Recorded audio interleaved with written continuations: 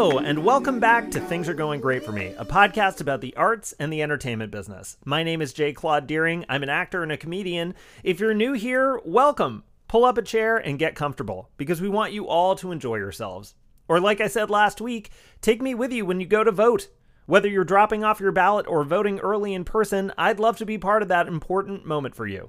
On each episode of this series, you'll hear from huge movie stars, big TV stars, and even some bright, shining Broadway stars, as well as second guest interviews with exciting, up-and-coming comics and actors, and established producers, authors, and writers. We banked all the episodes, which also makes this series a time capsule of events that occurred throughout an historic summer.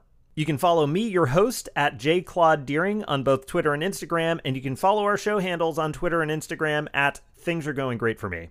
There you'll find our link tree that has links for our email list and Patreon. We've got fancy special items up on our Patreon right now. We've uploaded a few additional minutes from my interview with movie star Chris Pine from back in April of this year. Pine reflected on the pause the movie industry was about to take with the U.S. starting to shut down businesses and life as we knew it. He also talks about shooting a pandemic movie early in his career called Carriers. And for all you Brooklyn Nine-Nine fans, we've also uploaded 20 additional minutes from my interview with Melissa Fumero. We talk about some of our memories from college, our favorite acting teachers. Melissa also talks about giving birth to her second son right at the beginning of a global pandemic. We've also added a mini audio series to the Patreon called The Quarpod, in which I ask our guests Chantel Tui, Christine Woods, and Sarah Paxton about the quarantine and how it's changing life in Hollywood in the time of Corona. You can check us out on Patreon at patreon.com/thingsaregoinggreatforme.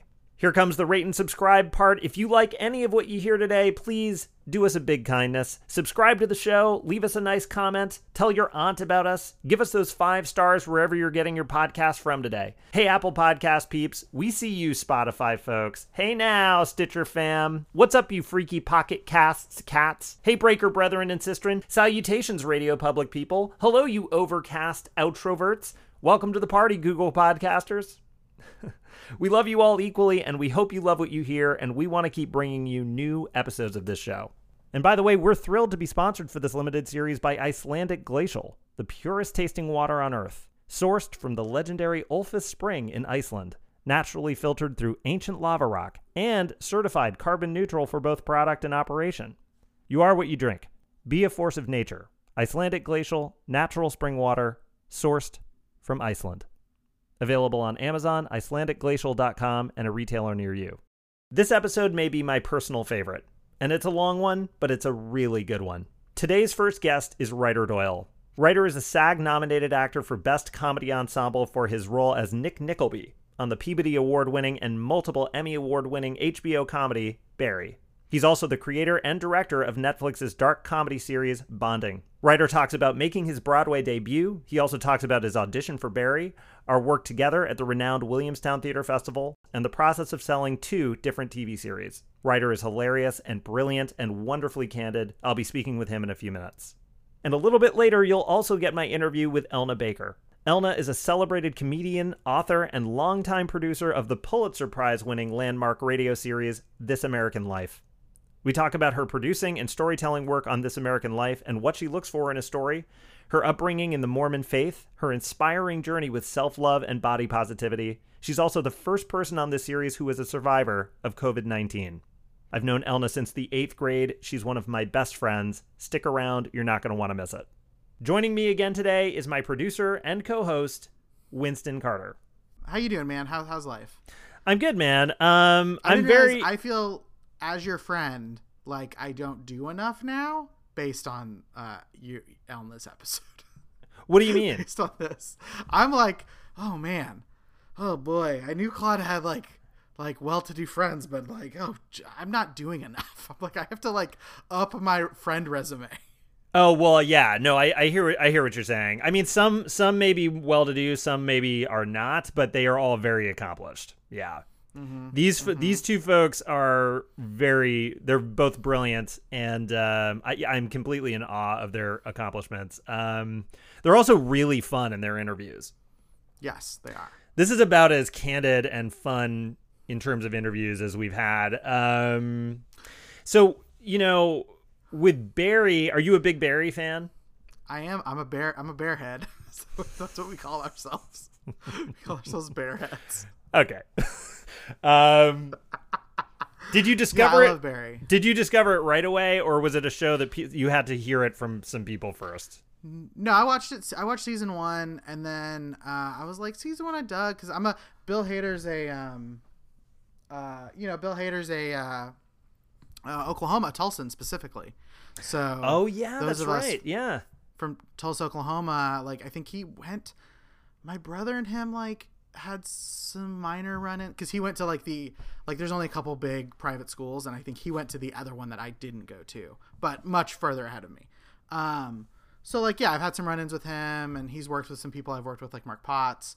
So I was like, oh, he's got a show. Ooh, I want to check it out. And then I was like, season 1, I dug, but then season 2, It's just insane. chef's kiss, perfect. Did you like? Have you listened to any of Elna's stuff on This American Life? I know that Yeah. her stuff is so good on there. I don't know if you got a chance to listen to any of it. I listened to a little bit of it. I also didn't want to. This is a weird thing that I try not to do. Whereas like people who I might tangentially know. So like this is like a real friend of yours. So I'm like, I know the odds of me ever meeting this person are very slim.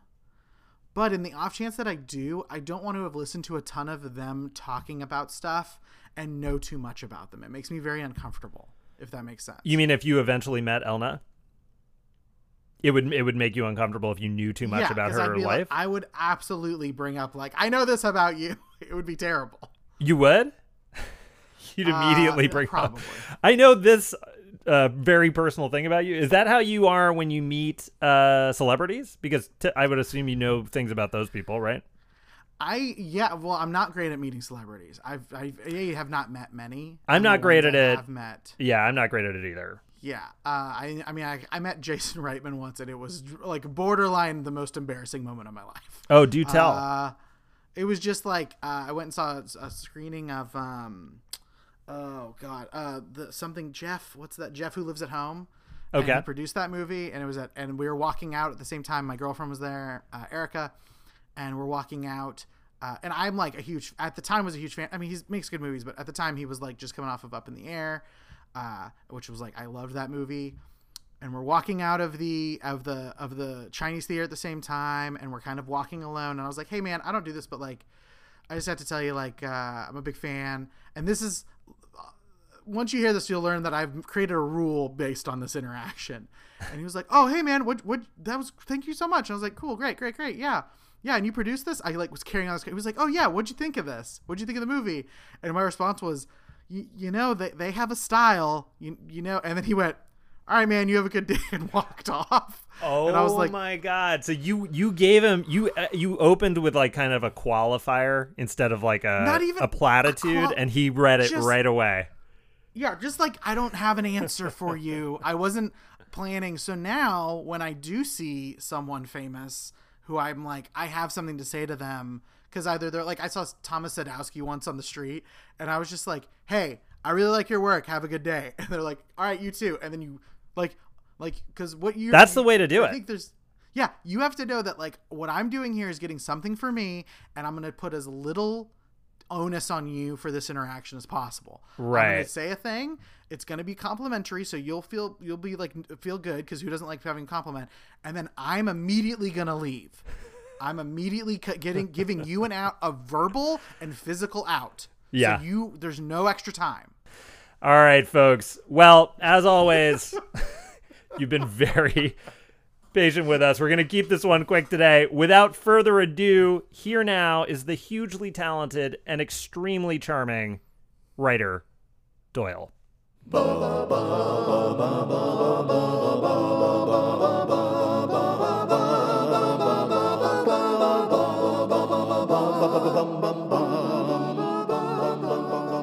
I strangely think that I'm still 21 and really fighting for it. I've always thought of myself as an underdog, which is maybe insane, but it's been a very helpful way for me to think about my life and my career as someone who is like ambitious, and I think has tried very hard to do things with with good intentions, but also as trying to really make something and do something. And I know that we all in this particular industry think and feel those types of things, and we certainly started together.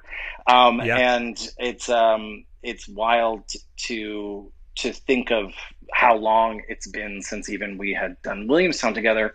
But I guess I just haven't thought it in terms of my 20s and my 30s. When I was 26, I made my Broadway debut, and that show closed 2 weeks later. Yeah. And now I think about it and I'm like, oh my God, that's actually great. Cause I don't think I wanted to do that show for a year. Even though I really loved it, it was like a very taxing, because I'd never done a Broadway show before, and I didn't realize I got my equity card doing it.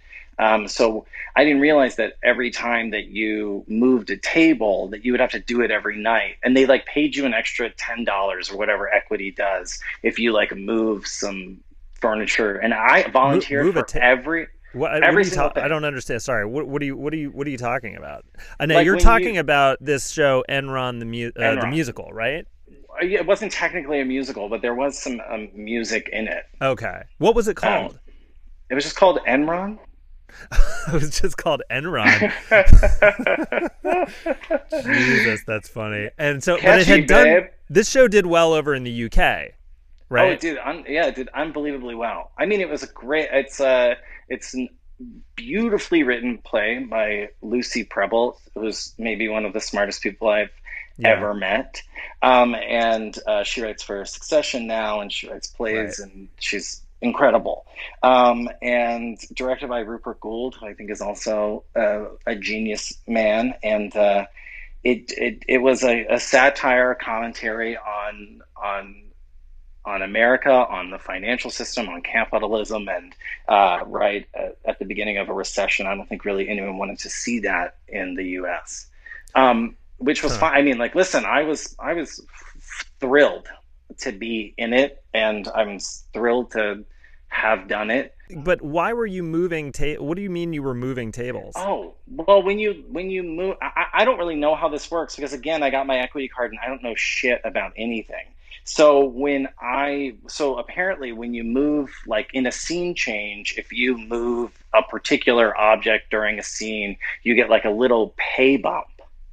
Oh, and so I volunteered to move every chair and every table just to make your New York rent. And I got to tell you, I was exhausted. Yeah. 2 weeks into doing the show, I was like, I cannot believe that I gave myself this track in the show. Yeah. What an idiot. And I think everyone else in the cast was snickering behind a curtain, being like, I can't believe he volunteered for all that shit. Well, I think what's interesting is that, like, for you and I, when we got our sort of theater background and our education and some of those credentials, and it's like, but most of the time we're never doing more than a month-long or 2-month-long run. Yeah. Somewhere regionally, off Broadway, even off Broadway. And then if you do a Broadway show, I mean, you hear stories constantly about people who just get burned out because they're doing 8 shows a week for a year, for longer. I mean, didn't they say, isn't it famous that like Lin-Manuel Miranda's understudy did more performances of Hamilton than he did? I mean, I guess that's not shocking, but I think within the first year maybe that it was on Broadway. Am I wrong? Oh, I didn't know that. I did see his understudy, who I thought was very wonderful. Javier. Yeah. I thought he was incredible. We've talked about him on this series too. Yeah. So you and I, we know each other originally from this regional theater summer stock place called Williamstown, Massachusetts. Yes. And gosh, I mean, we had such a fun summer. I feel like at Williamstown we were all smoking cigarettes and getting hammered every night on cheap beer and cheap whiskey. Were you smoking cigarettes too? Yes. Do you still? Occasionally. Okay. Yeah, me too. Yeah, I pick it up and put it down. I think that there's I now have built some healthy restraint. I don't think I had any restraint then. But I don't think we really needed to. But right. yeah. I'm from New Orleans, so I got all that stuff deep inside of me. You know, it's hard to shake it. Yeah. Are you drinking still? Yeah, Yeah, me too. yeah. Luckily, I mean, I would say luckily the Irish and New Orleansness didn't equal alcoholism. But Yeah. when I drink, I usually do the thing that I really want to do, which is eat everything in my fridge. So that's Right, right. I remember someone once said to me like, oh my God, at 5 p.m. aren't you longing for a drink? Like, can't you just wait to have your first drink? And I was like, I can't wait to eat a hot dog. Like, that's what I really think about. Do you is it this thing that I mean, I'm not very well studied in things that deal with like addiction, but I absolutely have compulsive behavior. It's if it's not food, if it's not like substances, I've noticed it's my phone. Are you getting the phone thing too? Oh my God. I mean, yeah. Doesn't it I'm fuck you up when you go down a wormhole on your phone and you discover like 10 people you didn't know about but are mutual friends with everybody that you know and are doing so much better than you are? Well, I'm a single gay man, so I'm people often are using their phones for, meeting other people, da da da da. I don't have any of the sex apps on my phone. Not that I wouldn't or don't. I just don't think it's very sexy to like just meet someone without knowing them. I sort of like the will they won't they. That's kind of like the sexier part of it for me, like meeting someone somewhere. Yeah. Which is all to say that I really just haven't had any sex in the pandemic. If that's that's what I'm moving toward. But my phone, yeah, I think Instagram, things like that are places where you can just fall down the rabbit hole of this person, who's this person? Oh my God, look at them now. I mean, like I'm like staring at your kids on the Yeah. internet. I don't even know you had kids. Yeah. And Too. now I'm deeply involved in your family. Yeah, I know. There was a time when I didn't think I would post photos of my kids at all for privacy reasons, and then I don't know, like it just when you become a parent, it's hard not to like. I probably have on my phone now about 5,000 photos of mostly my family, and it's overwhelming.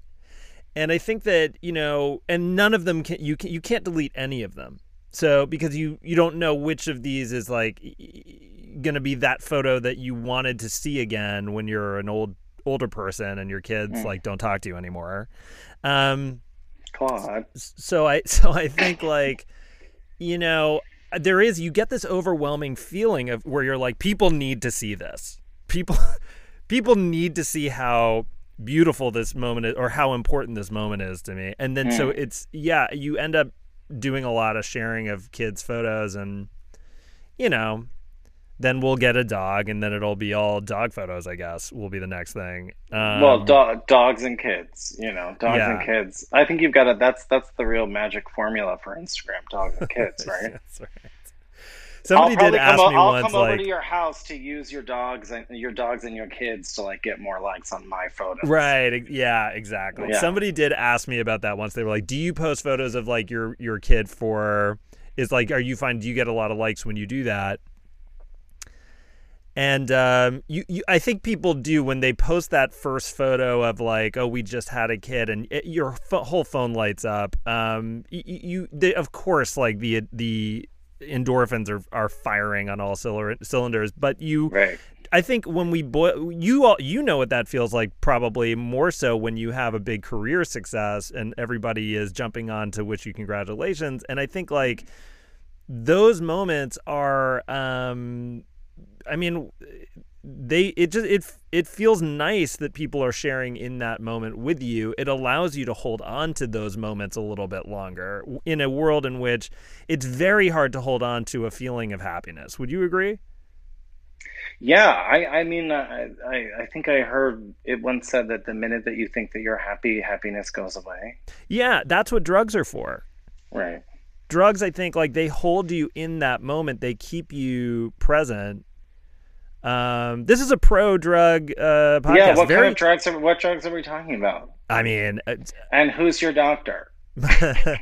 I'm not that crazy. I mean, for me, it's mostly weed, and it's occasionally like mushrooms, but like that's kind of it, or having a drink. Like that's pretty much it. Mushrooms, Molly, occasionally Molly. Are the kids still calling it Molly? Is that the thing now? Is what the thing? Are the kids still calling it Molly? What are we? I mean, I don't know. Have we moved on from that name? I don't know. I couldn't tell you. I did do that one time. I did it in classically the wrong fashion. I was like I had moved to LA. I was with a group of people at a gym that I was working at. I was working at Crunch Fitness, folding towels. Okay. And I went out with a group of those folks and didn't really know anybody, and except for one guy who was a friend of mine who had ecstasy, and I took one pill, and then immediately as I started to feel it, looked around and was like, oh, I don't know anybody here, and I'm feeling weird. So I went to the bathroom, thought I was going to throw up, didn't. And then I paid for like an LA cab home to where I was living in the Valley, and this was before Uber, so it was like a $60 cab for a 20-minute cab ride. And then I just stared at my face in the mirror for like an hour and a half and went to bed. And did you end up really liking your face? I mean, anytime you're on a drug and you're looking at your face, like I don't know that I've ever loved my face. I think I have moments where I see myself in the mirror and I'll start talking to myself when I'm high. Do you do that? Yeah. Yes. Sure. Yes. What will you say to yourself? I think I talk to myself all the time. Oh, you do? Okay. Yeah. I don't really do that as much. I will talk to myself in fragments, and it's usually something like, you stupid fucking idiot. It's like that, and then nothing. But I don't say like, I gotta get up now and brush my teeth. Yeah, well, okay, well that's not what I'm doing either. I don't know who you think is doing that, but I don't think anyone's doing that. Why am I making a musical out of every play you've done and now out of your life? You know, I don't know. I just think you associate like homosexuality with musicals, I guess, which is just, that's your bigotry. I'm gonna leave that with you. No, I love. I majored in. God, I've talked about it too much on this series. I promote musical theater a lot on here because I did it in college. And did you talk to Chris Pine about musical theater? No, but you know what? That summer, when I was an apprentice with Chris Pine at in 2002 at Williamstown, we threw together apprentices threw together a chorus line, and we fucking threw it together in like 2 days. Learned all the music. Original choreo? I did some fucking tap dancing and like I sang, and it was a shit show. But we did it like in Upper Greylock. Is that what it's called? Where the cafeteria is? Yeah. So we put it on. Everybody in the cast was drunk. Everybody in the audience was drunk. And like I did my little dumb number. And Pine did come up at the end and was like, Deering. He was like, that was fucking phenomenal, man. And I felt really immediately in that moment. I was like, oh God, this was probably really bad. Yeah, no, this is your calling. I mean, you didn't stop you. Didn't stop me. How many summers did you do Williamstown? I just did 2. I did my apprentice year. I auditioned a couple times to get back in. I had an audition for a play that was going up that I did like a monologue from Long Day's Journey into Night, and I think I did it a little too convincingly with maybe the coughing at the end, because I think they were genuinely worried for me because I was doing Edmund, and I think I really sold the consumption at the end. And so, I think Amanda Charlton said something to me like, I don't know, she was like, I think we worried for you. Oh my God, that sounds very hurt. Yeah. So I didn't get back in that year, but it was the next year, and I do remember saying to Amanda that year, and maybe Steven, I think I remember saying like, I need to get out of LA, please. Like, right? Yeah. I need a break, and they let me in that year, and that's when you and I met. Yeah. How about you? How many seasons did you do there? I did 3. I think we did my first one together, and then I did 2 more after that. Maybe I'm mistaken. I think I was supposed to go back for that following year, maybe with you and Steve O'Reilly and Heather Lind. Right. Right. I think I got in, but I had booked like a Shonda Rhimes pilot in a sort of like a little recurring co-star role, and everybody on that show, she was executive producing it. So I don't think it was her. It wasn't like I don't think she created it, but she was exec producing it. But anyway, everybody on that show was like, well, this show is going to go for 10 years. Right. Yeah. Oh God. And so I think I said to the folks at Williamson, I was like, I like this may get picked up in June, and I wouldn't want to leave halfway through. And then of course the show it did not get picked up. Of course, as is the way. But yeah, I did 3 years. I auditioned the first time I auditioned, I got in, which was great. And having said that out loud, I realized that is a dumb thing to say out loud. But I didn't know much about it, I guess is what I'm trying to infer, is that I wasn't an apprentice. I didn't really know much about it. I just heard that this is what you're supposed to do in the summer to meet other professionals to keep working to find work. And so I auditioned to be a Nonic, and I got in, and then I did it for 2 summers after that. And honestly, it changed my entire life. And I'm so grateful to Amanda Charlton and Roger Reese, rest in peace, and Nikki Martin, rest in peace, for giving me these opportunities.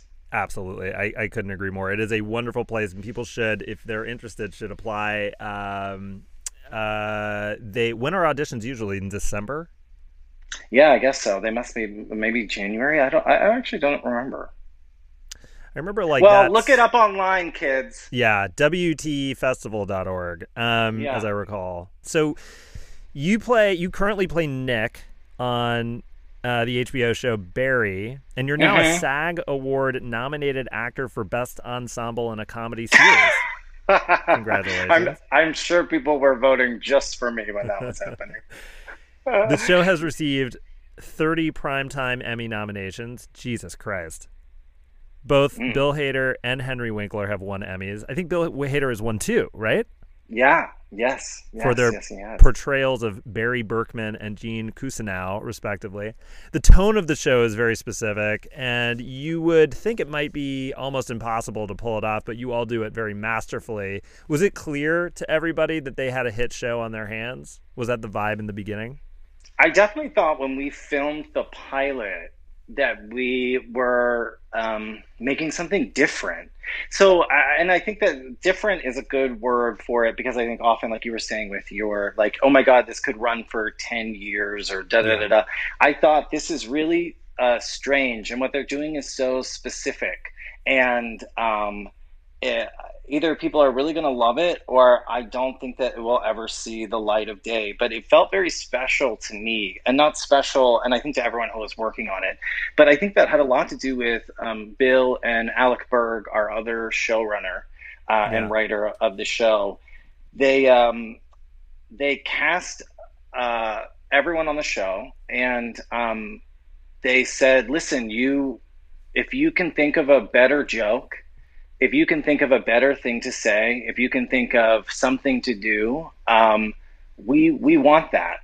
Yeah. And it's not like an improv-a-thon. We do rehearsals. Bill loves to rehearse because of SNL, and the rehearsals are really free form. It's like, here's the script, and now let's put the script down and see what happens. And it's just a bunch of really game, really expert comic actors, and no one's trying to be the funniest person in the room. Everyone's trying to give the story some weight while also at the same time being funny. So it's been an incredible experience to work on, and I'm so grateful. I tried for a million years to get on an HBO show, and then the minute I was like, I quit acting and I don't want to do this anymore, I went to one audition and I got this job, and it made me fall in love with the very thing that I do. Nice. That's so cool. Tell me a little more about like the audition. Were you improvising in the audition? Yeah. So I in full disclosure, I was at the time trying to sell this show, Bonding, which is now on Netflix. And in that same day, I had a meeting for Bonding, and I had just done an episode of Girls that had aired on HBO, and the casting directors of Barry, I don't know how it all happened, but they were like, they'd love you to come in for one of the of Barry's classmates, and I didn't have a lot of time, and maybe was being lazy, and didn't read the script. And in the car, I saw, when I was trying to learn the lines before the audition, I saw that they were composite sides, which I guess maybe there's a different term for it, but it just means that the characters in the pilot are so small that you just read all of the male classmate characters. So there was a character named Antonio. Okay. There's another guy. Da, da, da. So it was really choose your own adventure. And the guy, Antonio, was a night cop.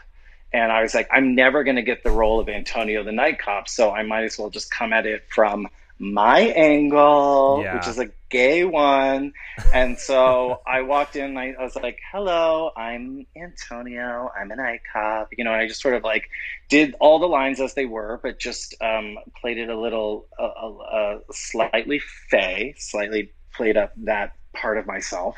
And then they asked me, oh, by the way, it was the casting director's assistant. And it was just on tape. And she asked me to then improv in this whatever character I had just made up. And I improved about my struggles in Los Angeles. And at the very end, as a twist, I said that my girlfriend was an actress too. So I sort of played Faye this whole time. And then at the end told everyone I had a girlfriend. Gotcha. All right. And a little sneak surprise. A little sneak attack at the end. Yeah. And I knew I had done well. I left and I called my agent and I said, hey, I think I did a good job, so you should just follow up with that. But it was for the casting assistant, so I didn't really know how far I was going to get there. And 2 weeks later, I got a call from everyone saying that I had gotten the job. Oh my God, really? It was one of those? Yeah. It was just assistant on tape and you booked it. Yeah, I never met Bill. I never met Alec. I met the casting director in passing as I was leaving. And that was it. So the first day I met everyone was to walk into the reading, and they had made a character based on my improv. And his name was Nick. We cut out the part about me being having a girlfriend, but all of those things. But you kept the night cop. yeah. Someone else got to be the night cop. But they just sort of tailor made the thing to my improv. I think I said it was Florida. Then I said I was from Florida. They put that in the show, like all these sorts of things. So it was really cool. It felt like they really cared and were listening, and I was there because they, saw something in me. And I think I've had a lot of great opportunities, and I feel very, very lucky, but rarely do you walk in and people who you think of as like comedy legends. I mean, Alec Berg was one of the, one of the writers of Seinfeld, and Bill Hader is Bill Hader, and you're there with Henry Winkler and Stephen Root and all these incredible actors. And they're like, Rightor, I don't know, can you think of anything funnier to say? And I'm like, sure. It's been a real blessing. That sounds cheesy, but it's true. Yeah, and now you're all on you've been renewed for a third season, and so what's happening with that right now? Well, we were supposed to start in April, and what year is it now? And so I don't think we're starting until 2021, but there's no real start date for us. But I'm not really sure what will happen, but we'll definitely do a third season of the show. I think they're just being very careful, as they should be. As they should be. Yeah, that show is definitely coming back. I would stake my entire career. No, I'm not going to stake my career on anything. Yeah. I need the whatever I have. Yeah, you've staked your life on your career, so let's keep your career in like a safe bin, So before you wrote Bonding, and I want to talk about that, you wrote this other series that was that you did with Refinery 29 when they were just sort of starting to release projects, and it was called The Walker. Am I correct? Mm-hmm. Correct. You are correct. Yeah. And this was about a gay best friend for hire. Yes. I like monetizing. Monetizing strange things as a job. I think that's a fun angle, I have a lot of best girlfriends, and after doing Enron I got, again, like I said, the thing that I always strive to do was to be in a Broadway show. It wasn't to be on movies or in TV. It certainly wasn't to write anything. I was in a Broadway show, and I thought, well, time to get a new dream, baby, And so I had always written, and one of my best friends, Zoe Kazan, also writes. We shared the same agent, and I Yeah. showed Zoe this concept for the walker, and she said, you should show that to our agent at the time, Jen Conowall, who's a really now a great manager, not mine, but she's an amazing person. And so she was like, oh, I know a finance guy. I love this idea. And we met with the finance guy, and all of my best girlfriends wanted to do it. And they're all, very schmancy. It's Zoe Kazan and Betty Gilpin and Carrie Mulligan play the three leads, and Lily Raven, Aya Cash, and Gabby Sidibe, and all these people were in the show. Caitlin Fitzgerald. It was like Heather Lind.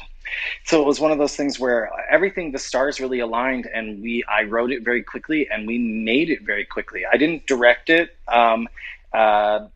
but it was certainly kind of slapdash, but I think that there was really something there.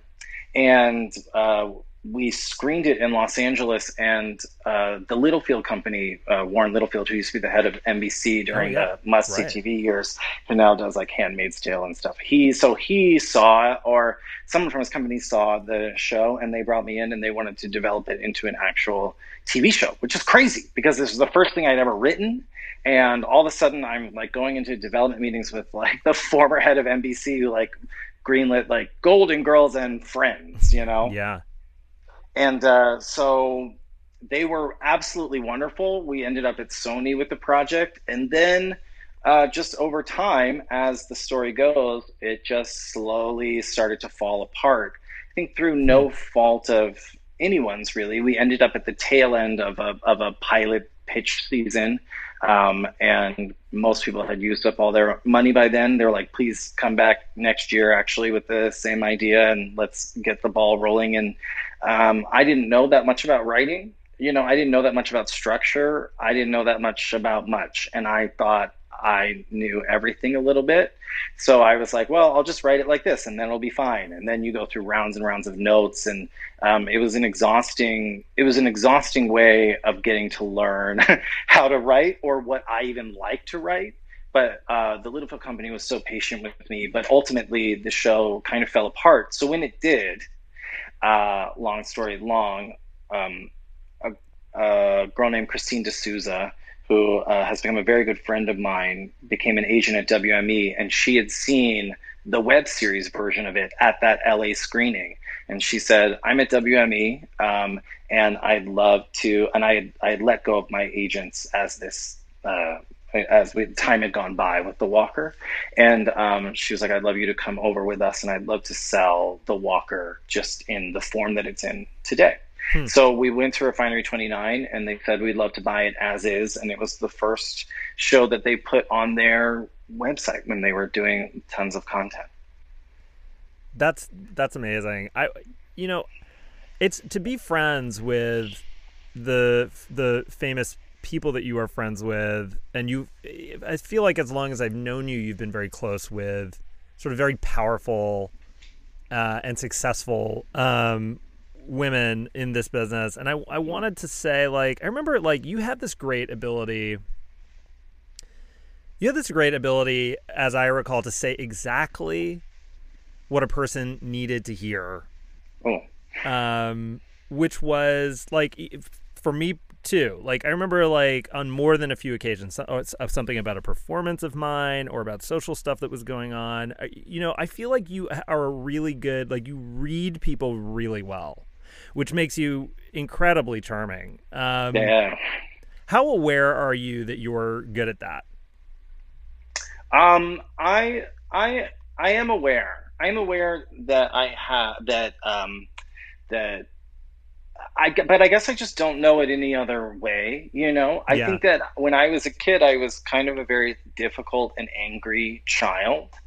And through lots of therapy, here I am. But I knew that when I was on, like when I was happy or felt good, that I had a weird kind of special dynamic quality that people are attracted to. But there was like a very dark element to that.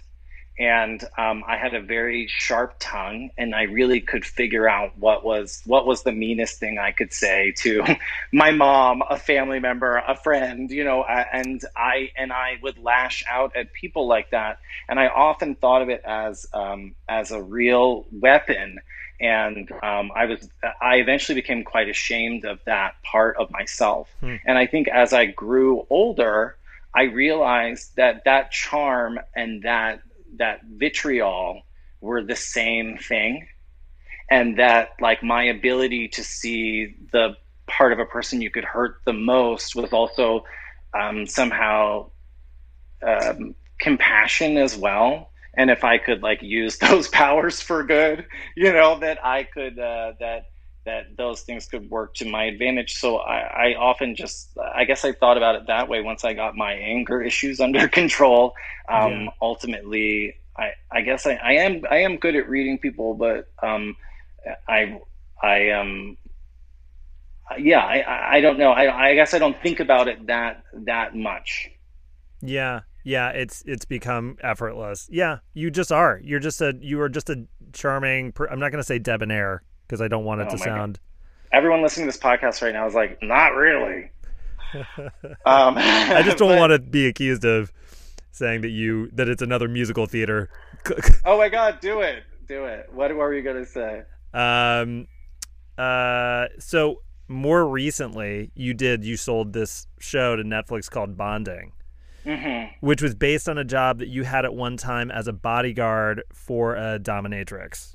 Yes, that is true. Can you tell me, like, how did that come about? And I'm not talking about the show. I'm talking about the job. So one of my best friends from home had also lived in New York City, and I hadn't seen her in a very long time, and we went for a walk through Central Park, and she told me what she was doing to make money, and I was like, wow, that's crazy. I'd never heard of that before. And she then later said, sometimes I need people to come with me to kind of be a witness or a protector if I do like these off-site jobs, go to people's homes, and you could make X amount of dollars for doing it with me. And I had 4 jobs in New York. I was selling concessions at the New York Theater Workshop.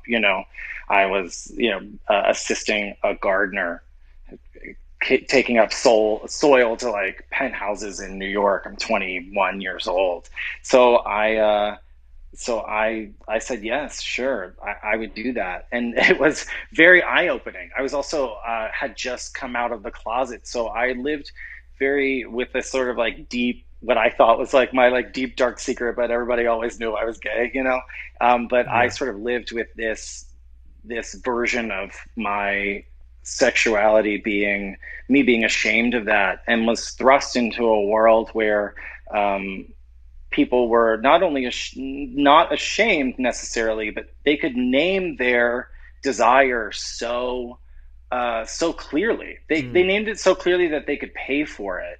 And I think in retrospect, it really changed the way that I thought about my own sexuality, because I was like, wow, they aren't ashamed. They're like telling someone and paying someone to help them like do the thing that they really want to do that's not hurting anyone, and I'm not hurting anyone, and like, why can't I be that clear with myself?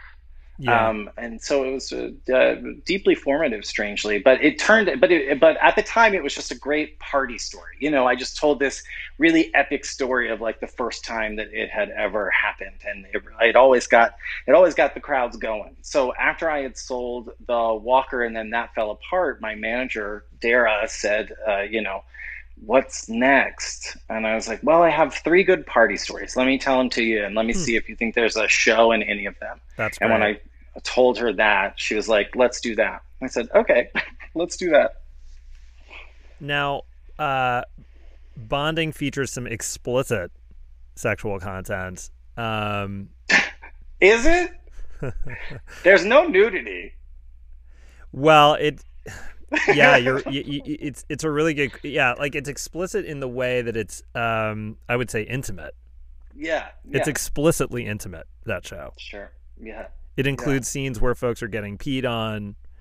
There are scenes where there was a scene I really thought was great with somebody getting tickled and crying out for their mother. Yes.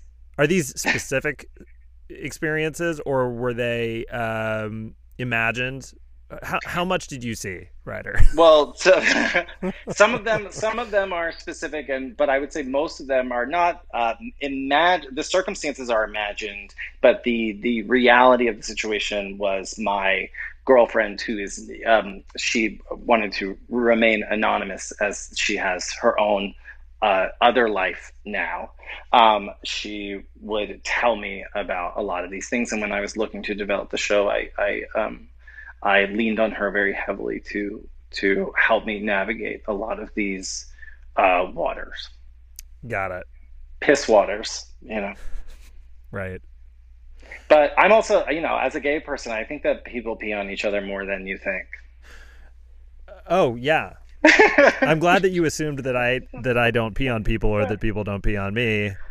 No, I mean, like, I listen, don't know why I'm glad. I mean, it's fine if that's a thing.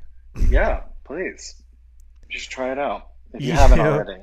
It's a quarter-hour series, and as The Guardian put it, the first season can be binged in under 3 hours. Good. Yes, I'm glad that's a good review. That's a good review. It's not. It's. I'm trying to endorse it. I really enjoy it. I really enjoyed it, and you also wrote this recently. I think this was recently. You wrote this beautiful piece about being in love with a best friend who happened to be a woman, Yeah. and you have a line in Bonding where the character Pete says, "It's cool to be bi now." Do you think if we were all a little more honest about our sexuality that would solve a lot of problems? Yes, but I know how difficult that can be, But Yeah. but I think that even like honestly, it's cool to be bi now. It's a joke, but it's also probably like a dated joke because people the kids are so much cooler than that now. Right. Pansexual. There's all kinds of there. I find labels were very helpful to me. Labels helped me construct an identity for myself that I was having trouble naming, and Yeah. I think now labels seem passe, and I think it's fucking cool. I wish I Right. had more of that in me. But yes, I do believe that that there is a scale, and that we are all on it. And I do Yeah. think that love, and this is what I've explored in the Walker and in Bonding, but that you kind of can't you really can't choose who you love, and you can't choose, in terms of sexuality, you can't really choose how that defines you. But ultimately, you can choose to accept it, and everyone has some version of coming out. It's not just for gay people anymore. Right. Everyone has some version of that, whether it's telling your partner that I like this, or this nipple is sensitive, but there's actually nothing on the other one, so stop trying to twist my right nipple because there's like literally you can't feel a fucking thing, or whatever. Like, and being able to be honest with someone like that and have them hear you, and have an open dialogue is I think really what we should all be after. And I think that's like a big part of the show. And that's why there is not a lot of nudity on it, by the way. It's like it's a spoonful of sugar helps the medicine go down. It's very colorful, it's very bright, it's fast and very bold and funny. But ultimately, the show is really about communication and loving another person, even if you don't really know how or why you do. Yeah, absolutely. And so what's next for that series? So we filmed a second season, and we finished it 2 weeks before we went into quarantine. I flew back to Los Angeles, and we did the edit in 2 weeks, and then we started post remotely. And it's all turned into Netflix, and hopefully will come out in fall, winter this year. That's great. Yeah. Um, what else? What else is on the horizon for you? What else are you working on? Are you working on anything else, or is that your plate is pretty full? Well, now I'm trying to. I'm writing some other things at the moment, that I'm working my way through. But also, I hope that people like season two of Bonding, and we get to do another one. I would love to do one more, and um, yeah, that's sort of where I'm at. I'm lucky because I get to act and I get to write and direct. I mean, I never thought I would get to do any of these things really, and somehow I stuck it out long enough to get in there, and people trusted me to do things that I'd never done before. Before I directed the first season of Bonding, I'd never directed anything in my entire life, and I just said, I know how to do this, and they said, okay. Yeah, So they let me. I couldn't be more like I'm dumbfounded, that this has all happened this way. I like the directing on it a lot. What was your like when you'd get a directing assignment for your first project? I mean, I feel like I would buy every like Taschen book on Stanley Kubrick and like all the sort of like the legends, and just Right. like frantically be looking at all the pages for like how do you set up a shot, and you did it, I thought, really really well. Did you panic? I mean, how much panic went into directing No, these? I'm a very delusional, egotistical person, so I was not panicked at all. Oh my God, really? I thought I was supposed to do it. I really genuinely I hope this doesn't come off as idiocy or like insane, but I genuinely knew that I should do this, and I thought that this was my. I thought that I maybe started as an actor to finally get me here to directing, which took a lot of the things that I think I do pretty well and put them together in this way. So, did I do a bunch of research on, what lens, what da da da, like no, not really. I interviewed a bunch of people to be the DP, Yeah. to do all the things. Nate Hertzler is our DP, who's amazing. He's like my right hand man. We do everything together. And the first time that we had a meeting, I said, "Hey, listen, I've never done this before. I don't know the word that is the right word. You should tell me that word when we come across it, because I'd love to know, because I am a sponge and I want to learn. But ultimately, I'm the first person who's going to admit to you that I know what I want. I just don't know how to get there. And we have to talk about that together." Yeah. So I think you come at it like from the standpoint of a humble learner. Yeah, totally. I think like one of the things that I liked was that, like, I mean, I liked how the shots were set up, but also I liked there were moments where you would hold on the main two characters. I feel like there were a few of those moments where you're not cutting away. These are two people making direct eye contact, Yeah. and we just get to sit, and it's a 15-minute episode, and you're spending all these seconds with these people connecting with each other in a simple moment, but the pace never really feels slow. Yeah.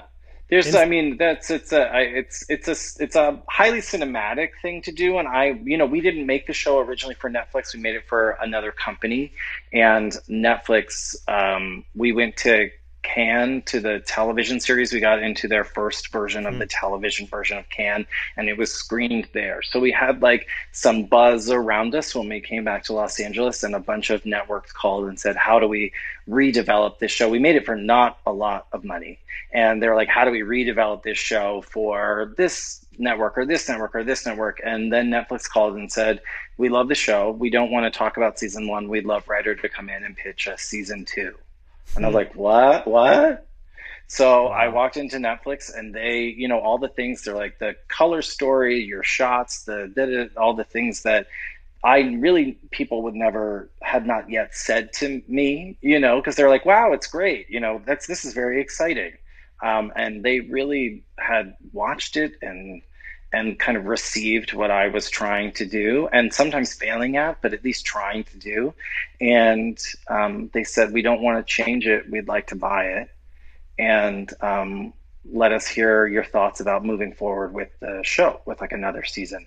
So once the show came out and it was a surprise smash, they called and said, so let's do that season 2. So that all goes back to these shots, which is that I knew when we made it initially that I wanted to be as cinematic as I could. I wanted to hold on single takes, to really let the characters live. We don't have a lot of time, and it's hard to communicate chemistry and friendship on camera if you're cutting back and forth between people. And if you let them just live in the frame and you trust the actor and you trust the writing, ultimately, sink or swim, you're going to see whether they've got that chemistry or not. And luckily they did. They're incredible, those two actors, Zoe Levin and Brendan Scannell, who are just they make the show what it is. But we wanted to make it as beautiful as we possibly could. So we were very particular about setups because we didn't have a lot of money. So I always said, to the actors that this is the box that you're living in. If it says run in the script, you can't run because this is the box, because this is the frame that we've dressed. So ultimately, run in your mind. Yeah. Did your acting sensibility, does it help with those particular kind of moments? Yes, absolutely. And I love directing actors because I think I understand that what they are going to bring to it is better than what I ever could have thought about it. So when they come to set, I don't tell them a bunch. I just say, let me see it. And they show it to me, and then we talk about it a little bit. And I usually take them aside and talk to them by themselves. And I want very much for them to feel that they are artists making something, not that they are trying to do what I tell them to do. So yeah. Now, nice. when you're doing Barry with that group of folks, do you guys do acting warm-ups? Do you guys no. How much class happens when you're there with Henry Winkler? Well, so the first day we ever met, after we did the first read through, we did a rehearsal read through. We did a read through with HBO the next day, but we did this rehearsal read through, and then they split the show into half. So all the mob people went into another room and did some improvs about that, and then all of the actors and Henry stayed in the room that we were in, and Henry we did an acting class with Henry Winkler. This is the first day I've ever met him. Cool. And it was and these are all these incredibly funny, real people. I think the other thing is that everyone in the show is has been working or trying to work for a very long time. So there's no entitlement. It's a bunch of people who are so grateful to have the job and really love other actors and having a communal experience. So we did that first acting class, and then from that point on, we haven't done any of that really. But we do rehearse and improv and do that kind of stuff. Well, Rightor, it's always a pleasure chatting with you. Okay. You're so fun to talk to. Oh my God. I'm thrilled for all of your success. Thank you for doing this. Oh, thank you, Claude. And I wish you continued success. Oh, thank you. And safety and good health. You too. And I just want all your listeners to know that Claude, in all the years that I've known him, and I think I've told you this every time I've seen you since, is my internet password. I mean, not my password, my, what is it? My what's it called when your internet has a name? It's Claude. Your username for your devices is my name? Yeah. Did you not know that?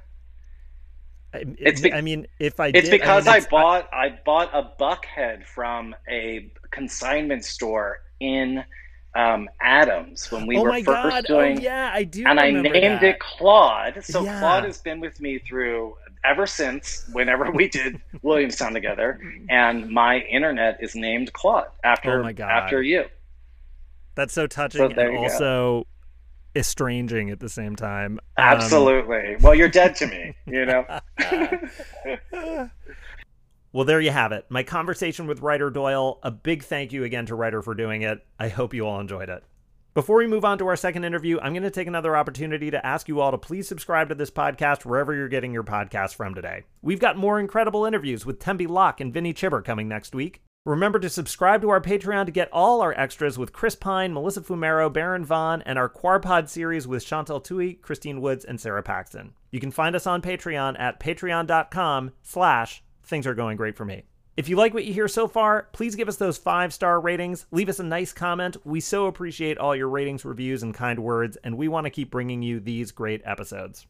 Next up is Elna Baker. We talk about going to high school and college together, the time we got detained and interrogated at the UN building in New York City. Elna reminded me that we are banned from the building for life. We also talk about her memoir, The New York Regional Mormon Singles Halloween Dance, her recovery from COVID, and how to prepare in case you get the virus. Here now is me speaking with my best friend and my senior high school prom date, the wonderful Elna Baker.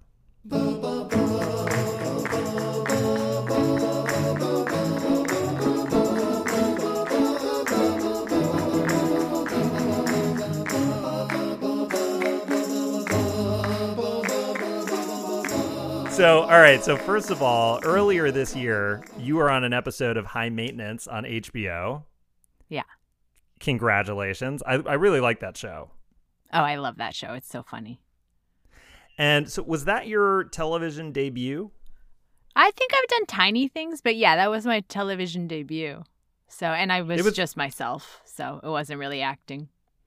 Yeah, you were great. The episode actually featured you in your day job, which is as a producer of the now Pulitzer Prize winning public radio show, This American Life. Isn't it cool I get to say that I won a Pulitzer? It's amazing. I mean, I didn't totally. I was part of the staff, and the two producers who made the story that won are who we technically say won, but I think I could say it on like a Hinge date. How are those Hinge dates going?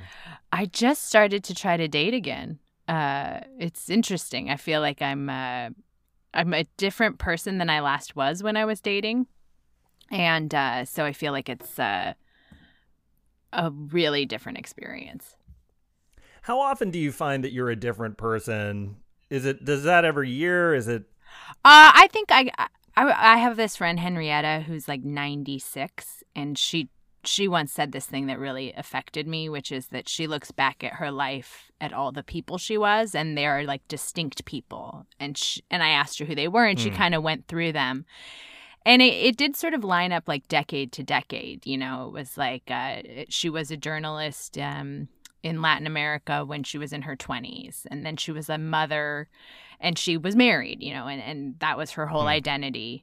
And then, you know, after her husband died, she had this other identity. And then she became a person who worked in theater, and that was her whole identity. And then she left theater and she became a visual artist, and that was her whole identity.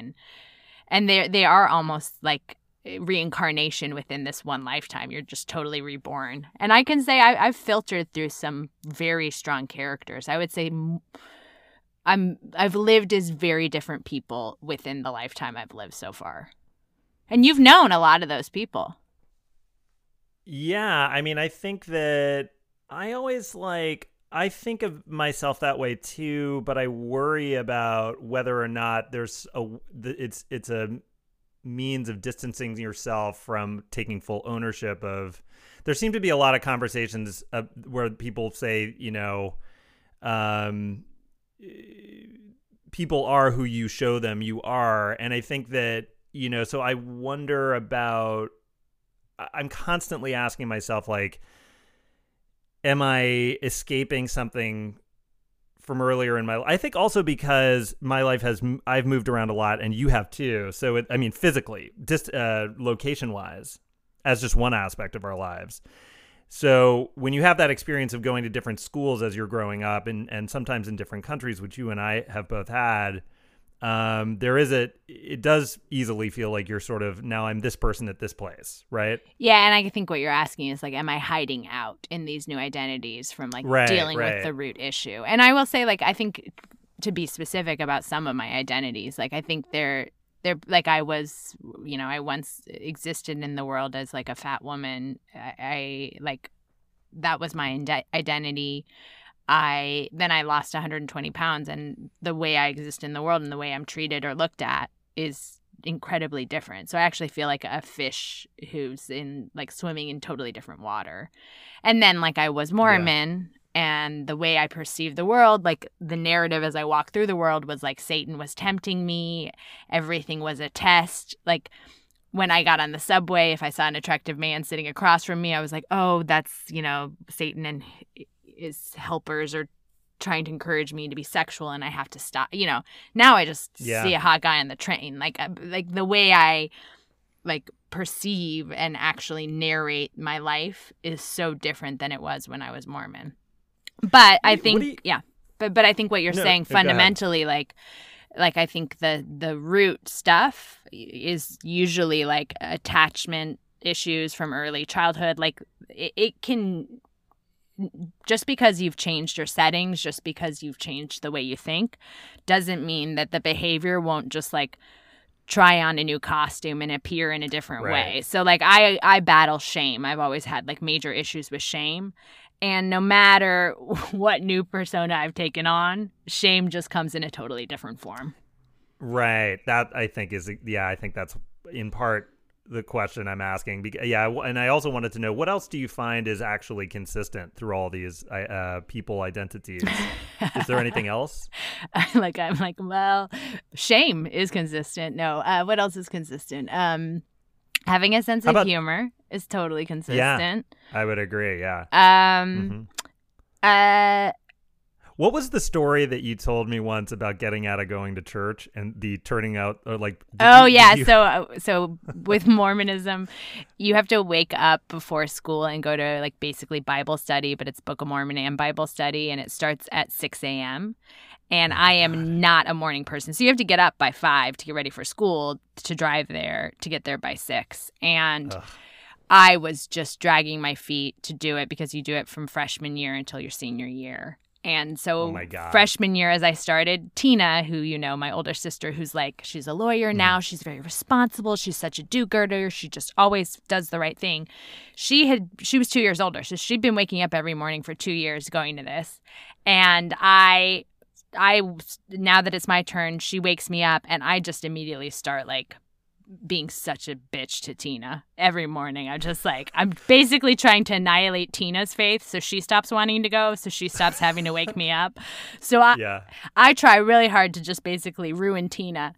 3 months in, that doesn't work. So then I'm like, okay, I got a new tactic to not have to wake up early. So I realized I could sneak into Tina's room at night and unplug her alarm clock and plug it back in, and then she wouldn't wake up in time.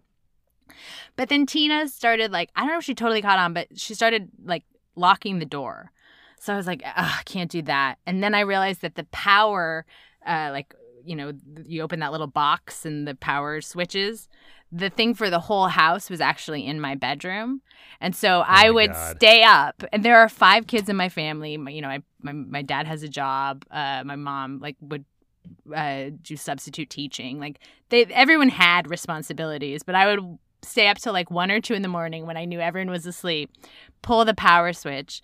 And in the morning, it was basically like that scene in Home Alone where they're running to get to the airport. The morning my dad... Yeah, because you're one of many kids. Yeah. Every kid is late for school. My dad's late for work. Everyone's screaming, running. And I would just be sitting. It'd be 10 or 11. I'd be sitting in my room smiling I got the best night's sleep. And then it escalated because I knew I couldn't do it that much or I would be caught. So I would just... But of course, eventually I started to get greedy, and I would do it at least once a week. And then my parents hired an electrician to come look at the house, and they spent money on rewiring and then they also bought battery powered alarms, and so I couldn't do it anymore. Oh my God, that's so funny. That's so great. Is that person still with you? Yeah, I would say that person the manipulative, selfish one. I think that's the strongest character who's made it through everything from being married to being divorced. That one. I mean, that one I think do you have a name for that person? Oh, I actually kind of do. I realized, because I had been I work with a monk named Sokuzan, who I've been working with for like 5 years. And when you are working on certain things, I'll like Skype with him. So I Skyped with my monk when I spent several months. I took a sabbatical from This American Life, and I spent several months, and my entire purpose for those months was to look at shame and really get to the bottom of how much shame has been secretly driving all of the destructive choices in my life. And so as I was like doing all this work and research and trying to understand that for this thing I've been writing, I talked to my monk about it, and he was like, well, you can't look at shame without looking at pride, because they're two sides of the same coin. And I was like, that doesn't sound like me. I just have shame. I have no pride. That's crazy. I just don't behave like a prideful person. And then only recently I started to actually see, like, it's about half and half. So the name for that character is the Queen. She's just like, okay. She hates working. She hates like lifting a finger. She doesn't know why Evan isn't just waiting on her. I mean, and I don't behave like that in the world, but like the fussiness that I will feel sometimes is because there's this character in me that's just like, why am I not a queen? Appropriately named. Well, so I wanted to ask you, so now part of your job is interviewing people, typically as part of an audio essay format. Is that what you would call it? Yeah, I guess so. I don't know, we call it stories. Yeah, sure. Audio essay.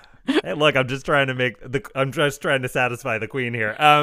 You've become an expert interviewer. Do you start with a premise and then do you seek to confirm it, or do you find out what the story is in process and then change direction accordingly? Is it about 50-50?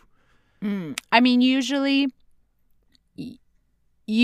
I mean, it depends, but for the most part, I've done some sort of a pre-interview, or I've been pitched a story, so I know what the arc of the story is. Yeah. And then I'm making that story. Sometimes it'll be more reporting like in the field, and then that you're much more on your feet, but you still are using a structure or a roadmap to follow. And then things can totally shift or change, but at least you know like what you want and what you're looking for. So it's not so amorphous. And yeah. Yeah, go ahead. I mean, for me, I tend to like map it out, and I know, especially if I've done a pre-interview, I know, like, I have a really good memory, so I know what moments I want to, like, make sure that they tell me that were the most exciting or got me the most curious, like a well-told story.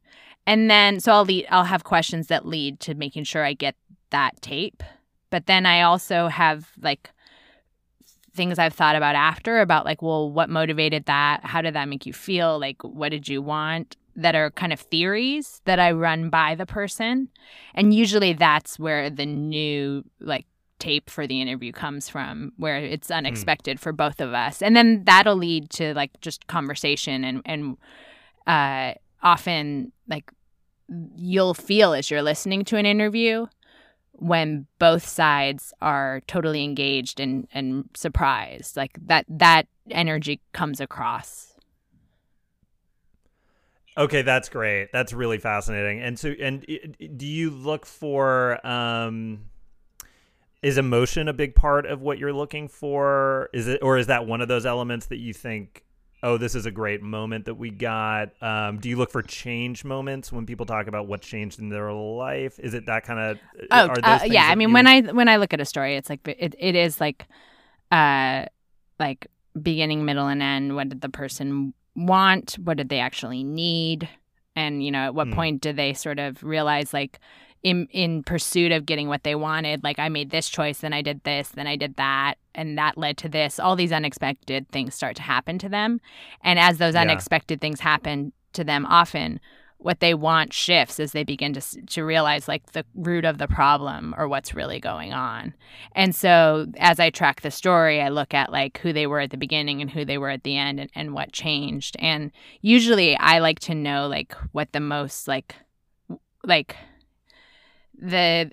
structure or I build the story once I know what the kind of climax or epiphany of the story is. That helps me understand like where to begin. Like the whole story is building up to making sure that moment we understand all the emotional stakes, we understand the realization.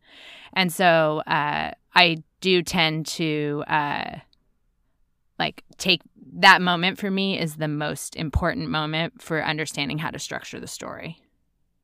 Got it. Okay. Yeah. I feel I'm trying to go about this, I think, in a similar way.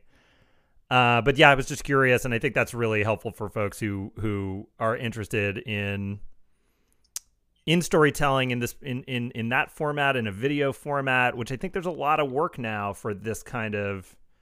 There seems to be a lot of work now for video essays, audio essays, podcasting, etc. You've been doing this for quite some time. Yeah, I mean, I've been at This American Life for about over 10 years. And the other thing that I think is really central that I learned from Ira is that a person will not engage with your story until they care, until they essentially like relate or see themselves in your shoes. And the best way to get somebody to care or put themselves in your shoes is for you to really clearly spell out what you want. And usually there's a level of like feeling or emotion that's driving why you want that so bad. And that makes us care. And once we care, then we put ourselves, empathy kicks in and we think like, well, if I were them, what would I do to get that? And then as you do it, we might be thinking, that's exactly what I would do. Or we might be thinking like, oh my God, that is a hilarious like leap. Like if I wanted like it's so character is revealing based on like the choices that you make. So like one person to find love might do one thing that's fairly straightforward, and like so many of my stories in retrospect involve like me wanting to find love and me doing the most batshit crazy thing that doesn't make any sense to get it. But in my mind is totally like the next logical step. And so that's where the comedy comes in, is like, you're like, well, I was on board with finding love, but I don't know if that's the right way to do it. But you also like you relate because the thing that I want is universal. We all want love. We want to be seen. We want intimacy, we want connection. And so we sure do, yeah. If you get people on board with that like thing that they, because I in fact I just told this story over the weekend, and one of the people listening, like in the beginning of the story I talk about being Mormon and it's about like something I did for love as a Mormon, and the person who was hearing the story like grew up with no religious background whatsoever, but they were like, I totally relate because I was a late bloomer. So people will weirdly find their way into your shoes, even if it's highly specific and it's not an experience that they personally lived.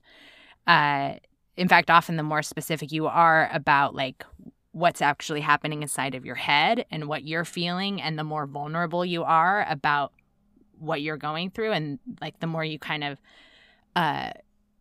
are honest and expose that, often I would say shame or things that you hate, like the thing that you don't want to admit out loud. When you say that, that's the thing that everyone's like, oh my God, I feel that too. I find that in my work, that's what I get the most response to, are the things that I was like, I can't believe I'm saying this, but it's actually the truth. And if I don't say it, no one will understand why I'm making any of these choices. So on your episode of High Maintenance, there is a moment when one of your fellow producers is recording their husband without them knowing it. Yes. Does that happen? Are the producers of This American Life going around recording people and then telling them afterwards that they were recorded? No. And actually, that was one of the big things that the staff were like, I don't know if this is this the correct representation of the show? But here's the thing. That episode was actually based on me and on an experience where I recorded my then husband, Mark. And Ben, who made High Maintenance, it was the This American Life episode about it's called Tell Me I'm Fat, and it started with a piece by Lindy West, and it had a piece by Roxane Gay, and a story by myself about this transition where I had lost a tremendous amount of weight and been treated differently in the world. And as I was making that episode, I was really like digging into stuff I'd never really thought about or talked about, and some of it had to do with like the ways that like men treated me differently, or men being attracted to me. And part of it, I had read this book, Dietland, and the book had really inspired me, and I wanted to kind of tell the audience about what I'd gotten from this book. So I kept trying to write a paragraph about what that book was about, and every time I told the paragraph in different edits, everyone was just like, it feels like a weird book report out of nowhere. So I kept trying to make it shorter, and then I was with Mark, and I started just telling him what the book was about, and I was telling him so clearly, like it was so succinct and just like conversational, that I was like, oh my God, can I record this? So I took my phone and I recorded it, and I don't even normally do that. I think this might be the first time I ever did that. I took my phone and I recorded it. The recording of me explaining like what the book is about finishes, and then it very quickly leads into a conversation about how and my husband was like, he's just like he was the captain of a football team. He was just like a kind of all-American, traditionally like handsome man. And you remember. Sure. Yeah. And I remember this recording. I remember hearing this on the radio. And so I say to him, like, but you would never have loved me, like if I was fat. I can't remember exactly what I said. But he acknowledges that that's true. And it was really, I wasn't expecting him to be that direct or honest about it, even though I think a part of me deep down in my heart had been afraid of that or suspected that that could be true. And so you hear in this recording, like me, like taking that in, and it's just like, it's really it's hard for me to listen to it because it's really heartbreaking. Yeah. And it is a little bit, yeah. That's how I felt too, listening to it, yeah. And I also, like, in a sense, he kind of, I think it was hard to put that out there because I was worried that he would be villainized for saying it. But he felt strongly like, you know, a lot of men don't talk about this, and I think it'll open up a bigger conversation. And if this is my part in the conversation, I support you putting this recording, because essentially, like, it was one of those accidental things where I recorded it. I would never have just come up with like, now let me interrogate my husband about whether he would love me if I was fat. Like, it just happened. And he gave me permission to use it, and we ended up, it was like the end of the story. And so Ben, who makes High Maintenance, when he had sort of originally conceived of the episode of High Maintenance, I think for him, a lot of it was about like mining your private life for stories and what that does, and how does that like interfere with your life. And I think that probably had something to do with also, you know, Ben mining his own life as a creator in the way that we all do, and grappling with like, at what point do you, like, let's say you have a story that happens with your family or your parents, and it so captures like a lesson that you think is like, was a huge epiphany for you and you wish you could share with others. But if you share it, you compromise your relationship with the people you love the most, and you risk like losing that relationship. And so I think he was interested in that as a concept or a theme, as something he's explored in his own life. And so he based that High Maintenance episode off of the episode of This American Life that I was in, very loosely.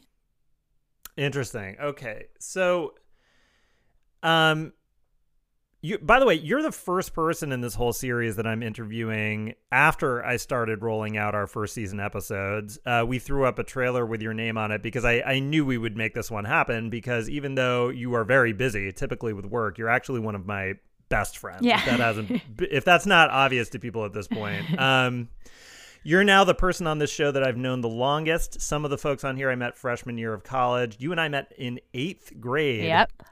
In the UK at the American school.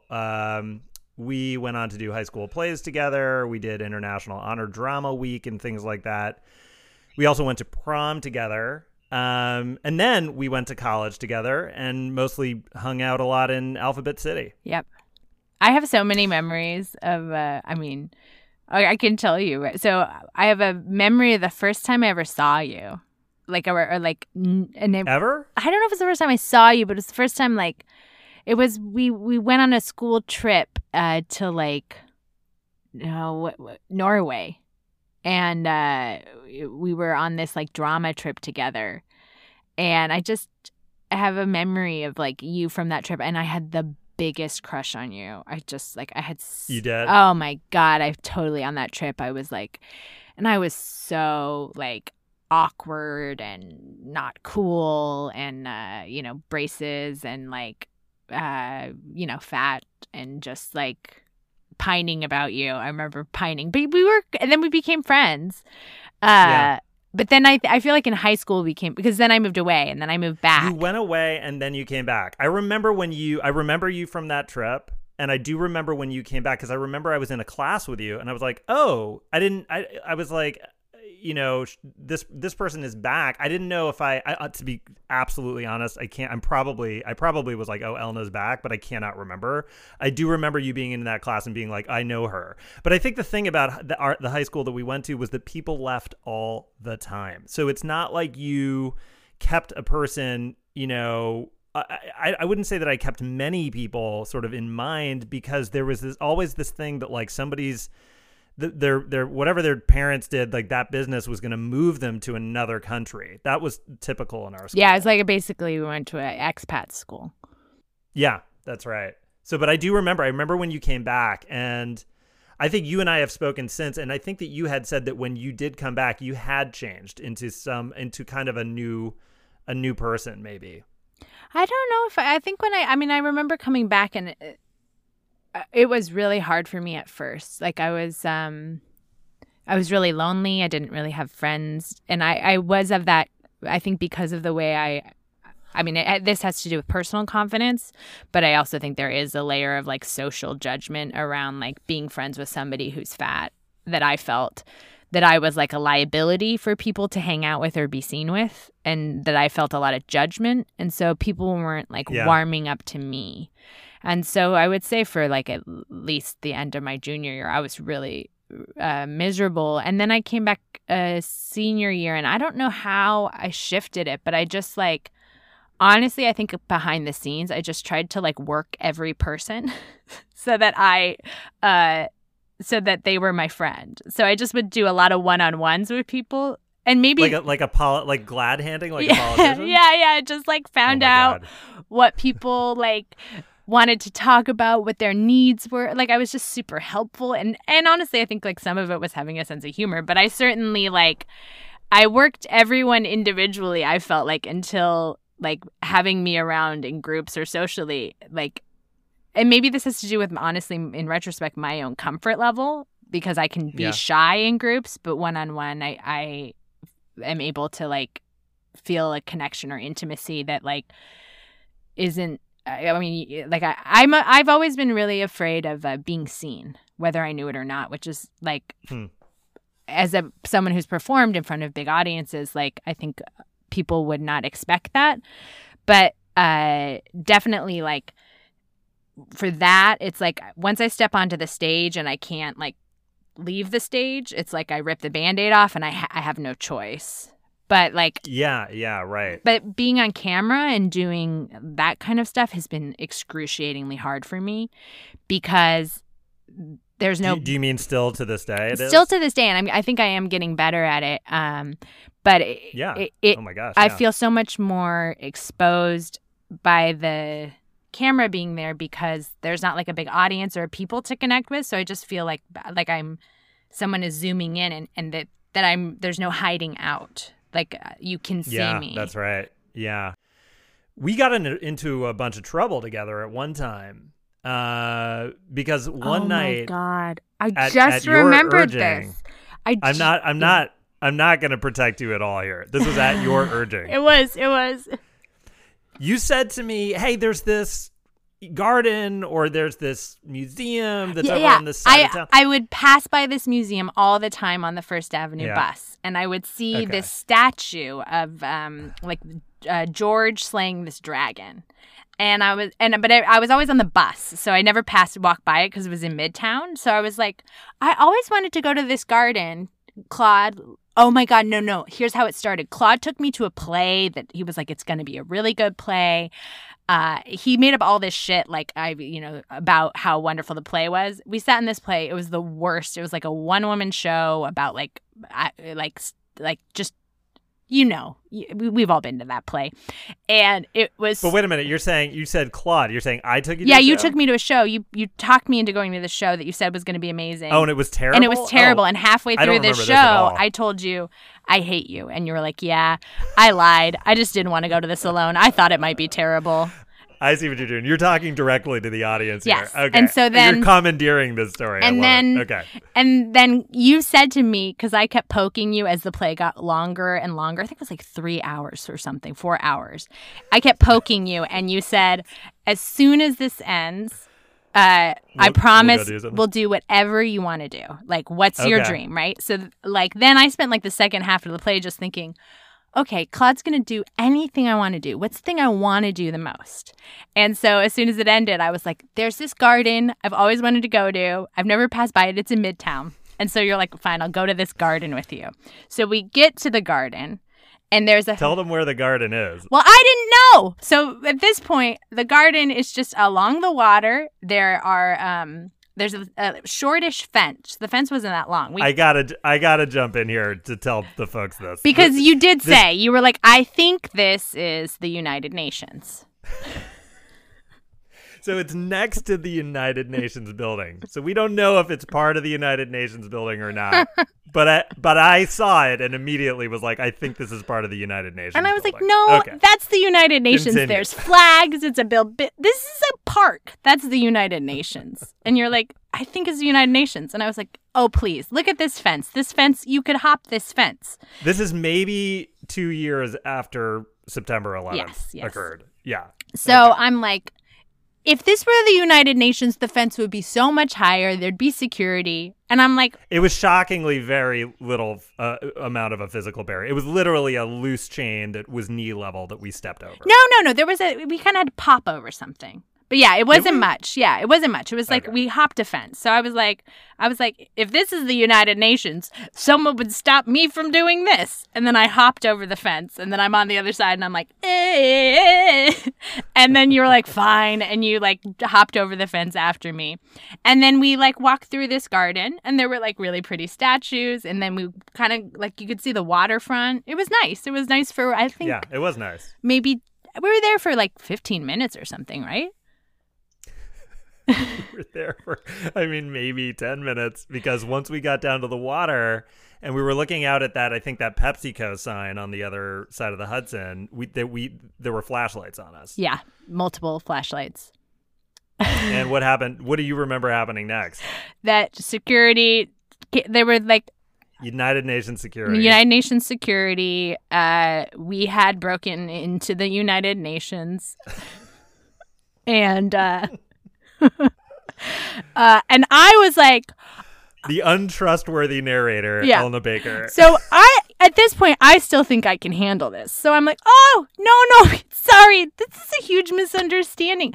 We thought this was a park. We're now learning from you that it's the United Nations. We'll go. Thank you. Yeah. And they were like, no, you've broken into the United. We have to bring you into the building and interrogate you. And I was like, oh, no. You don't have to do that because it was a misunderstanding. And so they take us into the United Nations, and then and I'm still sort of like a deer in headlights, a little like, oh, this isn't a big deal though, right? They'll get it. And you are white as a ghost. And you are basically I hate you, Elna. You were so afraid, but also mad at me. They took us underground in an elevator, which is fucked up. You never want to go underground in most elevators, let alone at the UN building. They brought us into a bullpen down there and sat us in a cubicle. They separated us too. Did they fucking separate us? Yeah, they separated us. And I'm sitting there going like, I wonder if they know that I'm Middle Eastern. Like, I was so out of my... I was like, this is not... There's no way out of this that is going to be good. We're going to have a file on us forever for doing this. Yeah. And then I think they asked us questions separately, and then they did ask us questions together too. That's what I remember. I remember but now that you say they separated us, I guess I could see it. Yeah. Yeah, they separated us at the beginning, and then we came back, and I think there was just a moment. I do remember a whispery moment where you're like, I'm sure we'll be fine, and you're like, I'm Middle Eastern. Don't you know I'm Middle Eastern? Yeah, and of course it's like nobody's gonna know that from my name or my fucking face, but like I was terrified. It does say something about how I was feeling about being Middle Eastern at that time in New York City. How were you feeling about it? Bad. Got it. Yeah, I mean you talk about shame. I mean that's a thing I think that I was feeling about it, and but I mean. We were very lucky that nothing ever came of that afterwards. Now you were doing other things like that. Well, no. So hold on. You have to the end of the story. Oh, there's a kicker. There's a kicker, which is that we were there for like maybe an hour and a half, and then they did let us go. But as they were escorting us out, they said that our names are on file and we are never allowed in the United Nations again. Holy shit, is that true? Yeah, that's what they said. I mean, that makes sense. I don't know if it's true. I've never tried to go back, but I've also never gone back because I feel I'm blacklisted. So the United States leads the world in data collection. We are definitely on a list. But we saw that park with that dragon. I hate you, Elna. No, I'm just kidding. I don't at all.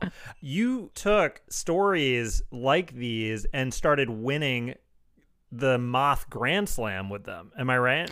Yeah, I hadn't known there was like storytelling or like a world or like I just told stories to friends really. And then heard that someone eventually was like, oh, you mean like the Moth? And I was like, I don't know what that is.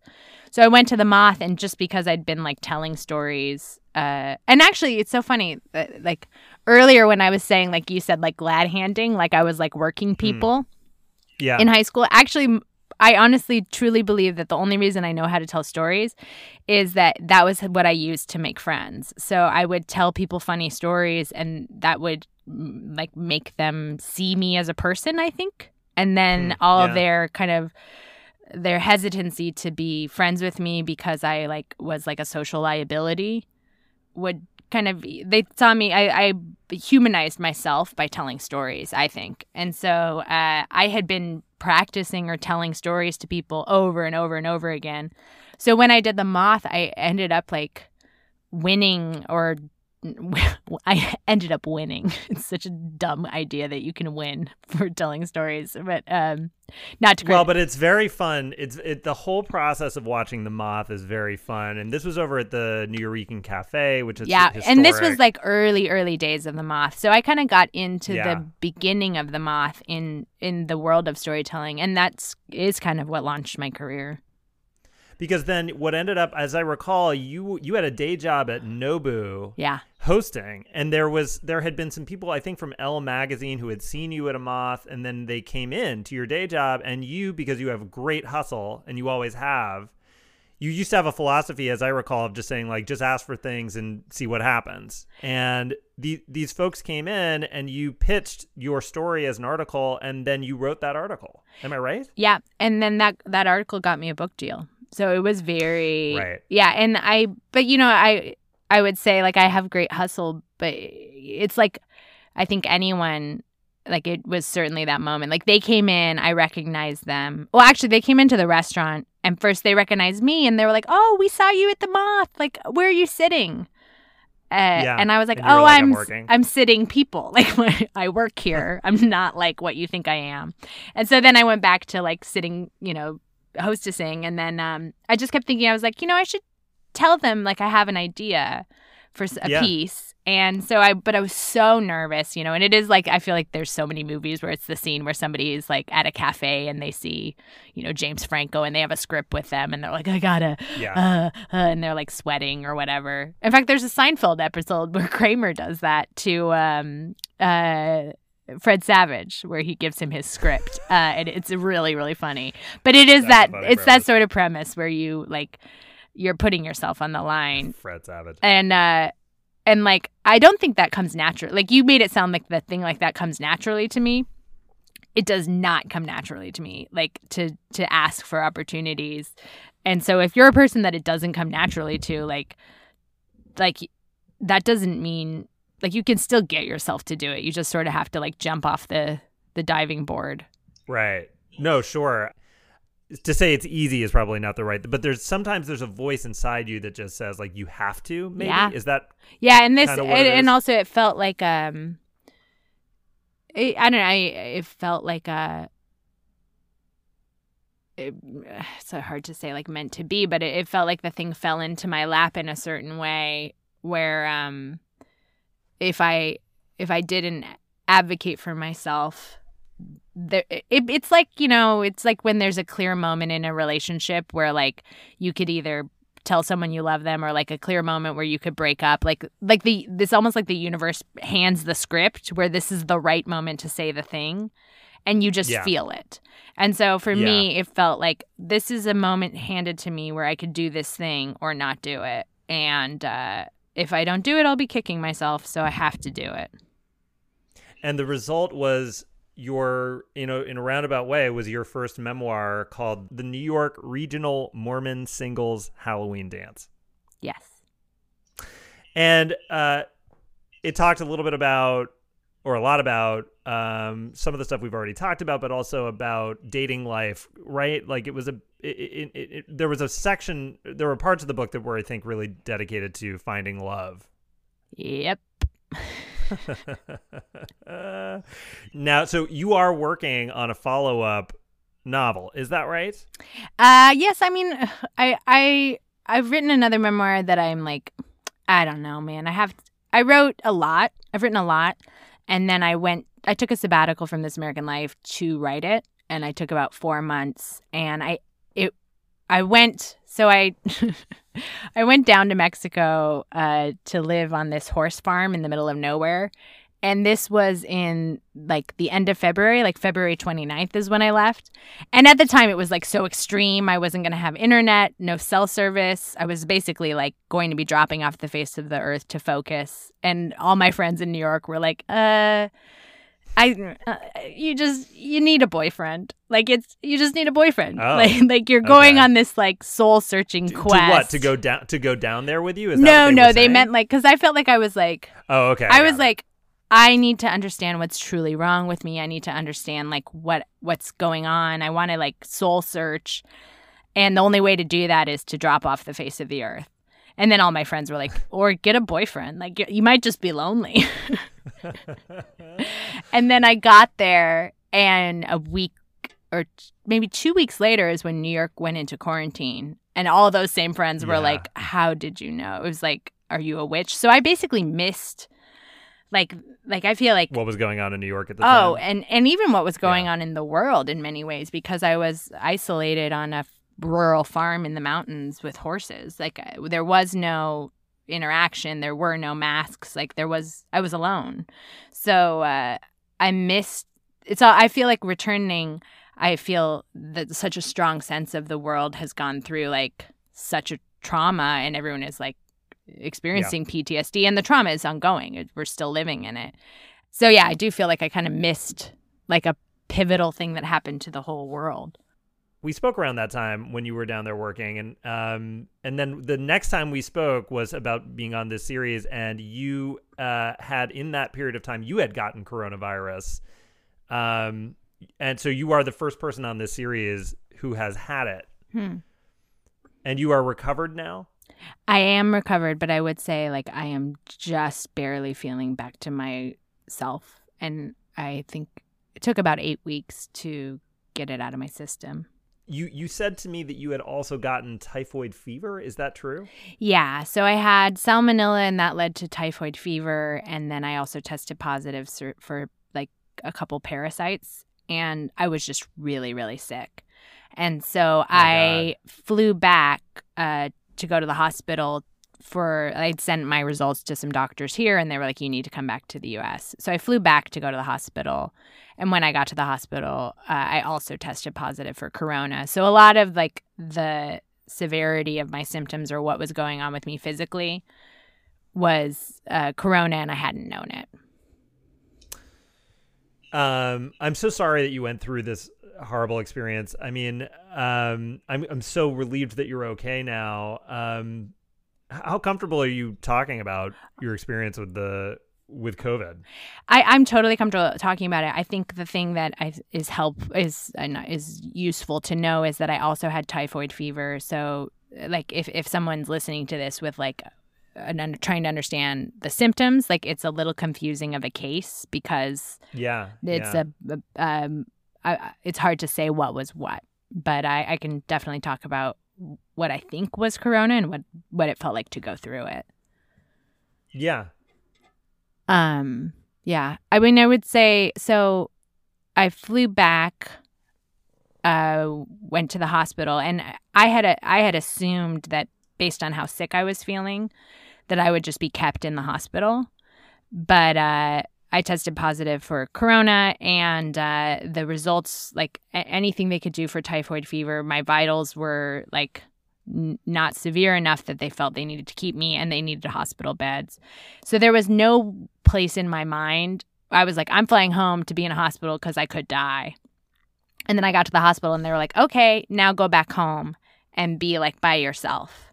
And so terrifying. That part was really terrifying because I just didn't know how sick I was, and I didn't know what would happen to me. And I also hadn't expected that I would have corona, and there's all the unknowns that come with corona. And so I went home, and I started having like fever dreams where you kind of lose your sense of, it starts to, it felt a little like how I've heard a psychotic break described, where I just had a dream where I lost like a sense of, I felt like I was losing my mind or something. And then I became very afraid that I wouldn't get my mind back. And then I woke up from this dream, and I called a friend, and they kind of talked me down. And then I spent the next 21 days in isolation, and just basically like everything that could come up with my immune system would just pop up. So it's like, and I have a friend who's a coronavirus specialist who's like a talking head on CNN. So I would Facebook message him like new symptoms. And then I also had another doctor to talk to at the hospital. And I've never had an experience with doctors where everything you say, they just sort of shrug and they're like, could be. You're like, is this corona? Oh, God. Could be. Like it's just, I mean, and that's because they just don't know. You were like living in this total uncertainty. Mostly I had severe nausea, which I hadn't known was a symptom of corona, but I had severe nausea, loss of smell, extreme achiness where like you couldn't get comfortable. Like your body just like was so brittle. And then exhaustion, like where I would stand up and like have to sit down because I passed out one time. And mostly it was just like weakness and kind of just like coming in and out of yourself. You're just like sleeping it off. But like when you stood, you felt like foggy. And I didn't have any respiratory problems at all, which was really reassuring. But then like I started to get random symptoms, which were just my immune system breaking down. And one of them I like looked in the mirror and I had a reddish circle the size of an orange around my asshole. And I was like, what the fuck? And I was like, oh, okay. And it was one of those things where you're like, is that what my asshole looks like? Like, you just don't know. I don't spend time looking at it. But then you're also living in a world where everything is a symptom. Like, everything ends up being an actual symptom. You're not wrong. You're like like I had all these dots all over me, and I thought it was because I laid in grass. And then it was a rash from typhoid fever. So like every single thing that was happening to me was a symptom of one of the things I was going through. So I see this, and I mean, but I'm also like, maybe that's just what assholes look like. I just never knew. And like, I did want to like call all my exes and be like, hey, sorry, I know we haven't talked in a year, but would you just tell me what my asshole could you just looks describe my asshole? I mean, I want this to be a blind. I don't want to tell you what I think it looks like. So just go, what does my asshole look like? And so then I'm panicking, and I didn't want to Google it because sometimes when you Google things, you just spiral even more. So my first thought was I messaged the coronavirus expert that's on CNN. And so then I was like, hey, this is a bit of an overshare, but I have a red circle around my asshole the shape of an orange. Is that coronavirus? And he just wrote back like, not that I know of.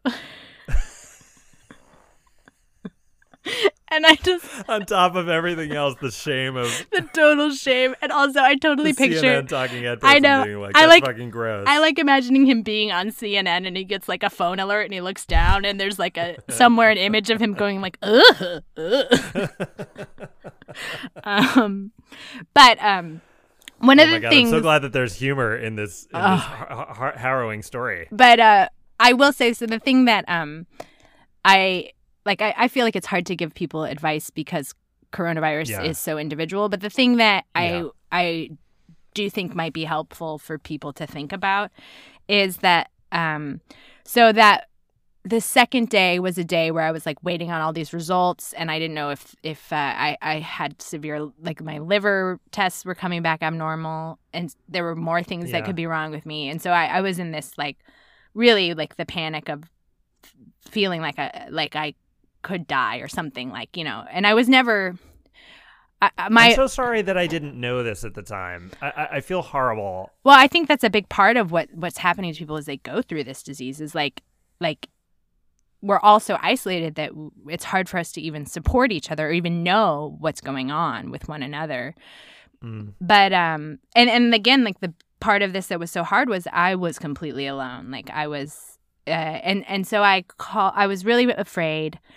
And I have a friend who has been through the hospital process a lot and sickness a lot because his wife had cancer. And so I had the presence of mind to just call him and ask for advice. And he said this thing that was so helpful, which was like, basically like, there are things that you can control and things that you can't, that are fears, you know? And so you're grappling with the fear of dying, you're grappling with these things, and you also have these other fears, and just divide them on a list and see if there's any one of these fears that you can like create a backup plan for. So like one of my fears was like because of these fever dreams are coming in and out. And I don't think I was ever as sick as this makes it sound, but then the fear is what if you are? So I had been afraid that something could happen and no one would know and I would be alone and my case would like spike and no one would know. So I had my friend Aisha agree to text me every hour, and then I reached out to people in my building. I'm not really close with anyone in my building, but I found someone in the building who, if Aisha texted and didn't hear from me, she could call them and they would come knock on my door. And just the very idea that if people like that, I wouldn't be like going into some like, and again, part of this has to do with I know nothing about anything that has to do with the body or like science. So then you're like, cardiac arrest. If I go into cardiac, I don't even like the lack, right? Or a stroke, or the lack of knowing, which I don't even think those things happen because of typhoid fever or corona. But this is where all your ignorance kicks in, and you're just like, the death could happen. So I think one of the things that if you it is wise or helpful now while you're healthy to put a plan in place for like things that you could prepare for if you do get corona and you are alone. You know, and that involves like I had to get a pulse oximeter, but that took three days to arrive. So, or I also had like it attacks your immune system. And so there were things that like I kept getting yeast infections, or I kept like the ring around my asshole is when I get sick, I usually it was just the tip of the asshole. It was the ring around my asshole is I usually get strep when I get sick. That's like an immune system thing for me. And so I got anal strep, like butt strep. I didn't know that existed. Oh but my God. So oh my God. one of the symptoms of my, I mean, it really does. You're like, I am breaking Butt down. strep. I got butt strep. And so even if there are medications that like if you, because it's a blood disease, so it's like things are coming up that happen to you when your immune system breaks down. So if you know, like when I get run down and stressed out, I always get a sore throat, or I always get this thing or the other thing. Like getting those like vitamins or medications on hand, like in advance, again, like to treat the various symptoms. So you don't have to wait for things to arrive. And then again, I am describing like a case of corona that isn't respiratory. So if it is respiratory, like this is a whole different scenario. I'm describing like the more flu-like symptoms of corona where it's just like you're battling it. But then the thing, and then also having like knowing the people you can talk to, your support network, like just having everything almost like the way that 72-hour kits exist, or people used to have like emergency like phone trees at school before we had like phones to text and everything. Like having a system in place that's your backup plan for when shit hits the fan is something I wish I'd done in advance that people can do now. Have doctors told you that your life will now forever be different? No, they have not said that, but they've said basically what they've said that they don't know. So they just don't know, like, and that's the part that you just kind of try not to think about. And honestly, I'm at a place where I went back in. My liver numbers are still abnormal. They're not like as frightening. So I have to go back in next week to get tested on that again to see if there's like permanent liver damage. And they also just don't know if it's going to be something like Lyme disease, where you have flare-ups and then they go away. But I will say, like, for 8 weeks, that's what was happening to me. So it went on a lot longer than I would have expected, where basically I would have good days where I was, like, full of energy and I was like, oh, my God, I'm back. I knew I could beat this disease or whatever virus. And then I would totally... It's like another wave. I would totally crash. I would be bedridden. I would just not be able to get out of bed. And I knew the difference because it would essentially be defined by me laying in bed being like, I should go to the bathroom. I should. Yeah. I should really get up and go to the bathroom. And you just do that for like an hour. That's how you know something's different. If you're just lying in bed telling yourself to do something, that's how you know you have no energy. And then the other thing that really concerned me, and I feel like so relieved now about, is that I had a lot of anxiety.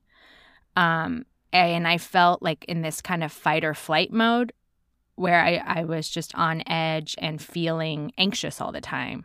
And I have had issues with depression before, but I've never had issues with severe anxiety. And I started to wonder if that was like the new normal for me or something. And I have read, and I think this is true to my experience, that you can experience anxiety as a result of corona. I just want to say I'm so sorry that that you went through all of that, and I feel horrible that I wasn't aware of that it was going on at the time. But thank you for sharing. Thank you for sharing all of that. You're welcome. You're like, thank you for sharing about the orange on your asshole. All of that. Thank you for sharing all of that. Maybe not that part. No, it was great. Well, listen, you're my oldest and my most interesting friend by a mile. You've always been ahead of the curve in terms of where the culture is headed. You have incredible confidence in your projects and your convictions. I often look to your career and have done for a long time as a kind of a guide. Thank you for doing this. That's so sweet. It's like a really cool thing to hear. Thank you. See, I wrote some stuff down. Some of it's all right? Yeah, look at you. You're good at this. Please stay healthy. I will. I'll stay alive. To everyone out there, if you listened all the way to the end of this 9th episode, you deserve a thanks on our social media because this episode was long. Message us on Instagram at Things Are Going Great For Me, and we'll give you a shout out in our IG stories. Give us a subscribe and those sweet 5-star ratings, a nice comment, and we'll return the favor by bringing you even more quality content in the future. Stay tuned, because we've got just one more episode left in Season 1, including interviews with Tembi Locke and Vinny Chibber. Our sound engineer is Christopher Frontiero, and our series composer is Cormac Bluestone. Our series graphics editor is Dan Olszewski. You guys are champs for sticking around this long. Hit us up on Instagram. Let us know if you enjoyed this episode. Oh, by the way, we also have an email available on there, so give us your thoughts. We'd love to hear from you. Thanks for listening. See you next time.